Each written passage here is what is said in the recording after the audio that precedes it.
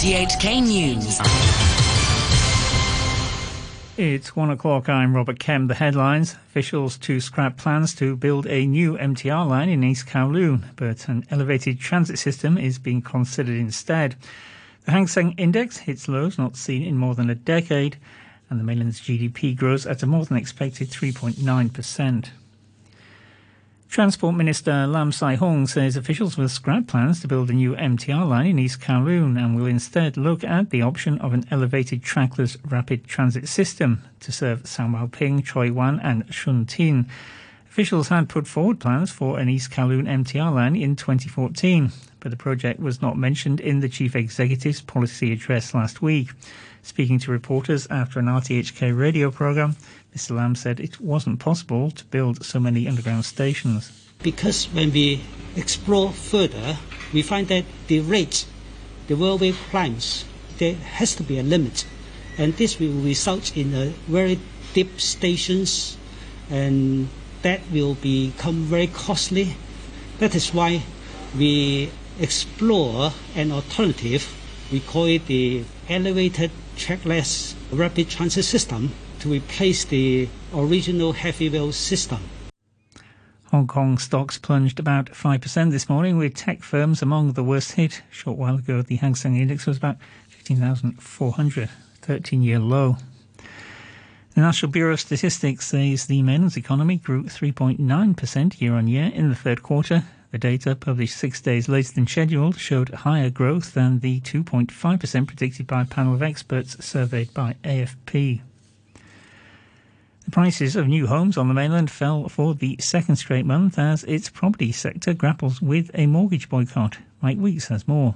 New home prices in September fell 0.5% month-on-month after a 0.3% drop in August. On a yearly basis, this translates to a fall of 1.5%, the fastest pace since August 2015, following a 1.3% decline the month before.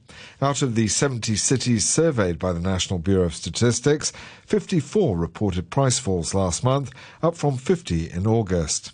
The mainland's property sector has faced headwinds since the clampdown on borrowing led to developers defaulting on bond payments. This resulted in some home buyers refusing to make mortgage payments on stalled projects. The mainland has rolled out policies to revive the sector, including relaxing mortgage rates and refunding individual income tax for some home buyers. A professor of politics and international relations says China's new leadership lineup signals a consistency in policy direction. Joseph Gregory Marnie from East China Normal University in Shanghai told RTHK that President Xi Jinping had assembled a team that was familiar with the main population centres, and this could be used to drive economic growth. The point is that most of these people who are coming in, they have, in one form or another, had some major experience leading major cities.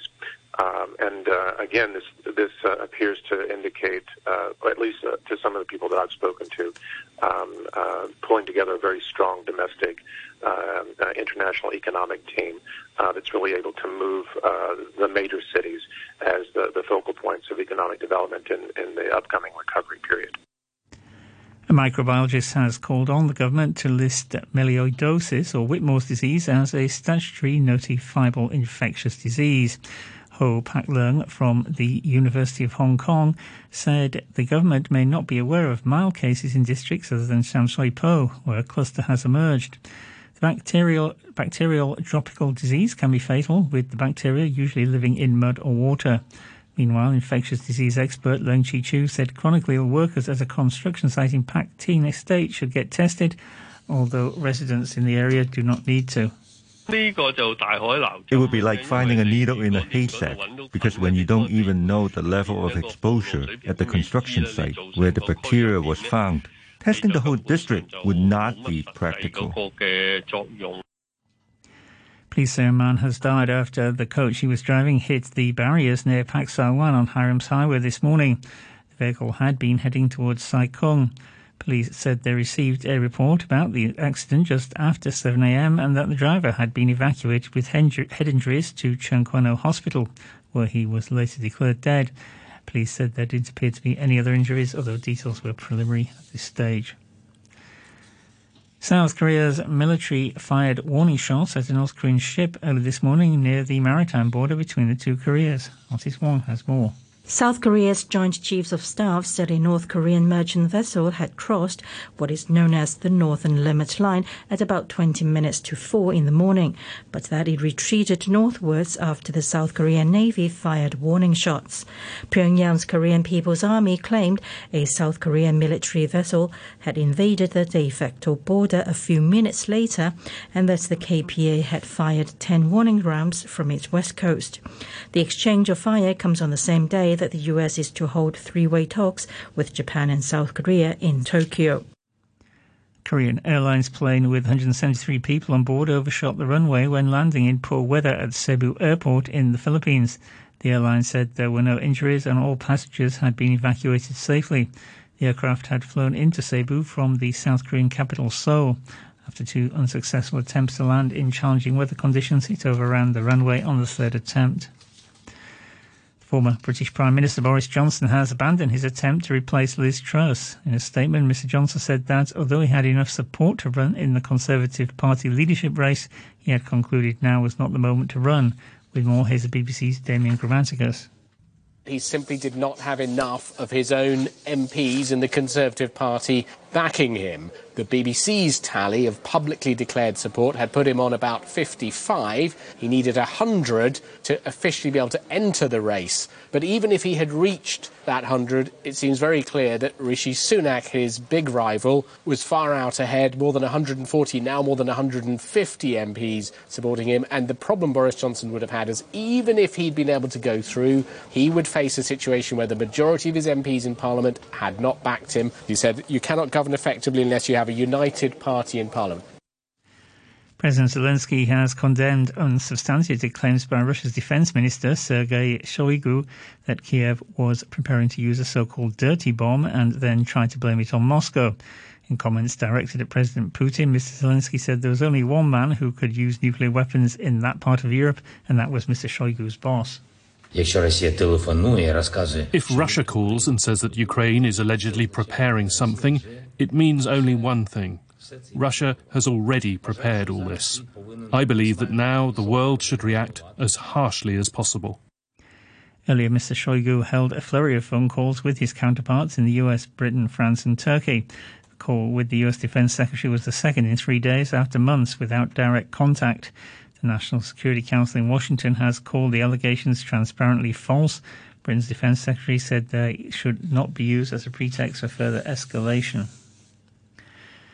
Russian state broadcaster RT has suspended one of its presenters after he said Ukrainian children who saw Russians as occupiers during the Soviet era should have been drowned in rivers or burned alive in their homes. With more, here's the BBC's James Reid.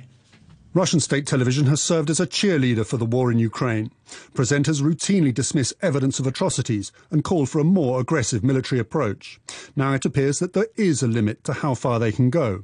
On a show last week, Anton Krasovsky said Ukrainian children who opposed Russian occupation should be drowned in rivers or burned alive in their homes. He was talking about the Soviet era, but the contemporary relevance was obvious. He also joked about Russian soldiers raping Ukrainian grandmothers.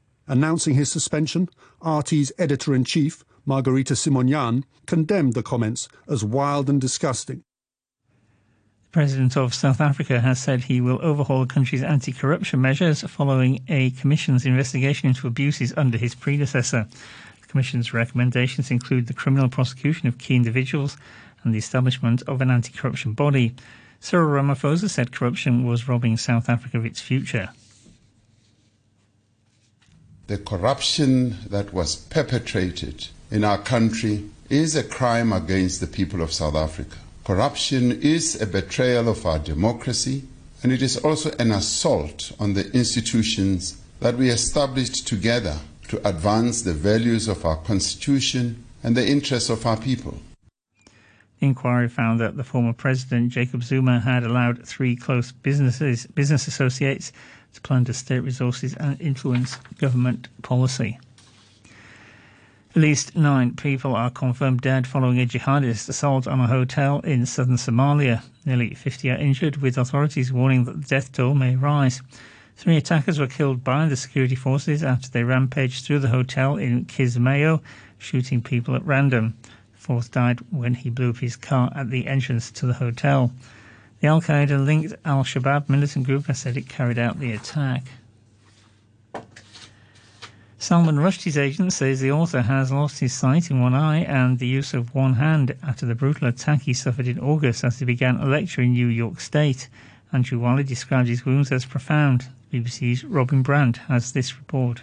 The scale and impact of the wounds suffered by Salman Rushdie during the attack were revealed by Andrew Wiley in an interview with the Spanish newspaper El País. He said Sir Salman had 3 serious wounds in his neck. He confirmed he can no longer see from one eye, and one hand is incapacitated because the nerves in the arm were cut. He said the author had about 15 other wounds in his chest and torso. It's not known if he's still being treated in hospital. 75-year-old received a death fatwa from Iran's Ayatollah Khomeini in 1989 over his novel The Satanic Verses. Sport, and Hong Kong Siobhan Hockey capped a brilliant campaign at the FINA Swimming World Cup by claiming a 3rd gold in Berlin. The 2-time Olympic medalist won the women's 100-metre freestyle on the final day of competition. She clocked 51.59 seconds to beat Australia's Madison Wilson, with Marit Steenbergen of the Netherlands in 3rd. That made it 3 goals in 3 days for Hockey, who also won the 400 and 200-metre freestyle events. She'll join the Hong Kong team in Canada for the 2nd leg of the FINA World Cup, which opens in Toronto on Friday. Baseball, it'll be the Philadelphia Phillies versus the Houston Astros in this year's World Series. The Phillies advanced to the Fall Classic for the first time since 2009, after finishing off the San Diego Padres in 5 games in the National League Championship Series. Star outfielder Bryce Harper hit a 2-run home run in Game 5 to give his team a come-from-behind 4-3 win. You know, just that moment. I mean, just being able to do it at home. I didn't want to get back on that flight to San Diego. I just didn't want to get on a 5.5-hour flight. You know, I wanted to hang out at home and enjoy this at home with these fans, with this organization and this fan base. The Astros pulled off a 4-game sweep of the New York Yankees in the American League Championship Series, winning Game 4 6-5. India's cricketers recorded a stunning last-ball win over Pakistan at the T20 World Cup in Australia. BBC's Paul Serres has details. A Virat Kohli-inspired India beat Pakistan in an extraordinary finish at the Melbourne Cricket Ground. India scored 16 off the last over to successfully chase 160 with 4 wickets remaining, with Kohli ending 82 not out off 53 balls. A chaotic final over from Mohammad Nawaz lasted 9 deliveries and included the wickets of Hardik Pandya and Dinesh Karthik, but it was the spinners' no balls that really cost Pakistan. Kohli scored 6 off one of those and was bowled off another, but it didn't count as it was a free hit for the batter. Next to football, Newcastle are up to 4th in the English Premier League after a 2-1 win at Spurs. Miguel Almiron's first-half goal turned out to be the winner, is the Newcastle boss Eddie Howe. Yeah, very pleased. Not just with the result, of course, that means the world to us, but the performance. I thought we deserved the win. I thought we were very aggressive and brave with how we entered the game, and the players deserve all the credit for how they've played today. Another big stepping stone coming to a ground like this and getting a victory in what you're trying to build? It feels like we're in a very good place. We've got a lot of momentum, but we know this is the Premier League. We know how difficult it is to continue to win.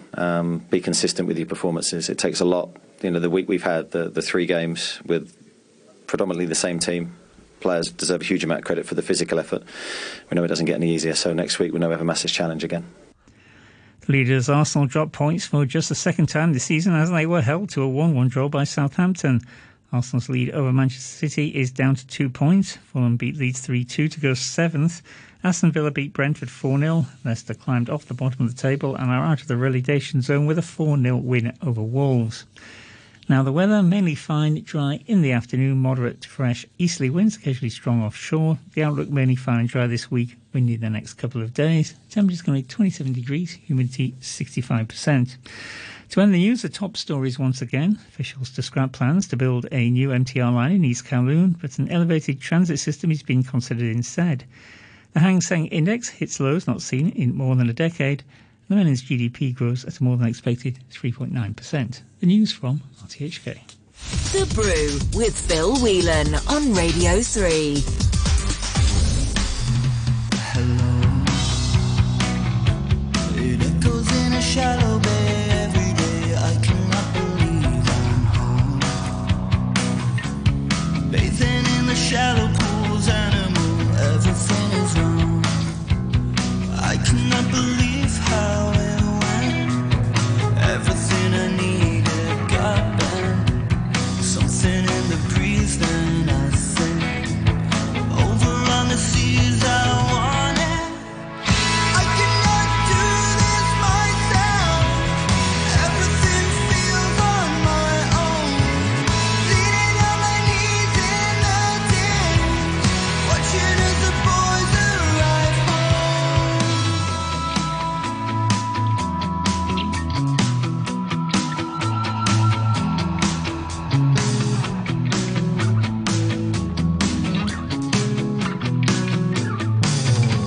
Hello. There's something so familiar, sinister, looking in the woods. I know. Can't help but build a prison of the present and then lend out all the keys. I cannot believe how it went. Everything I needed got bent. Something in the breeze, then I think. Over on the seas I want it. I cannot do this myself. Everything feels on my own. Leaning on my knees in the ditch, watching as the boys arrive home. Gotta find a soaring for love, even when it's rolling around. I could hear it fade in the mist, so leave it with the could have beens and what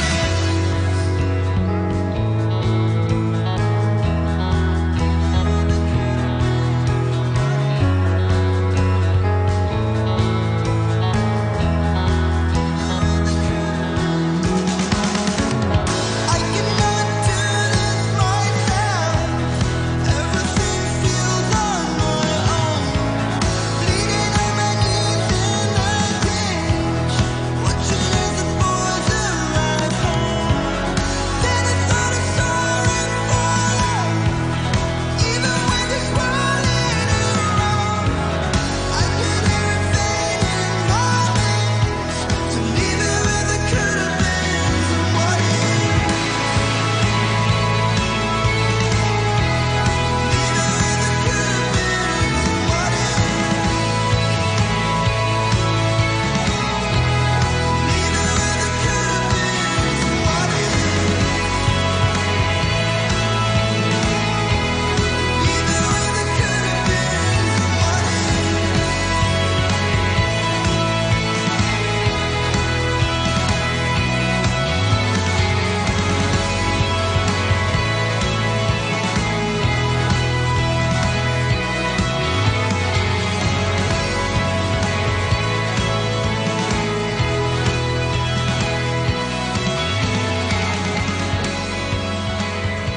Sad Boys Club on Radio 3 and could have been What Ifs. 19 minutes past 1 o'clock from Monday afternoon. We're off to Vietnam to catch up with our Bureau Chief at Large, Neil Runciman, in about 5 minutes. Join us on Facebook Live as well if you can.